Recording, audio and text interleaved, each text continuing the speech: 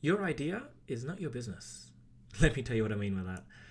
So often, founders will send me pitch decks and demo videos and provide very little context and just ask for feedback on their idea.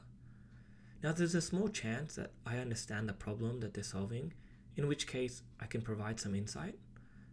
But in most cases, I can't relate and have no idea if it's a good idea or not. And for anyone that knows me, I love to help founders and provide feedback. And so the idea is just one data point. Here are some of the questions that are going through my head at the time.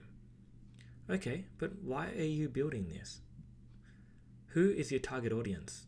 Do you know the age, location, gender, occupation? Have you spoken to some people in your target audience? Do most of the people who are in your target audience say that they need this? How many people have expressed interest in what you're building? How long until the product is ready? What else is the product going to do? What is your grand vision? Who are your competitors? Why are you better? Who's working on this with you? What else have they built? What else have you built? Again, why are you building this?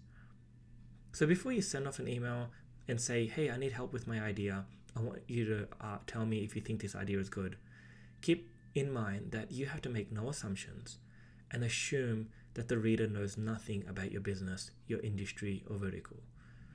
And you definitely want to avoid jargon and acronyms too.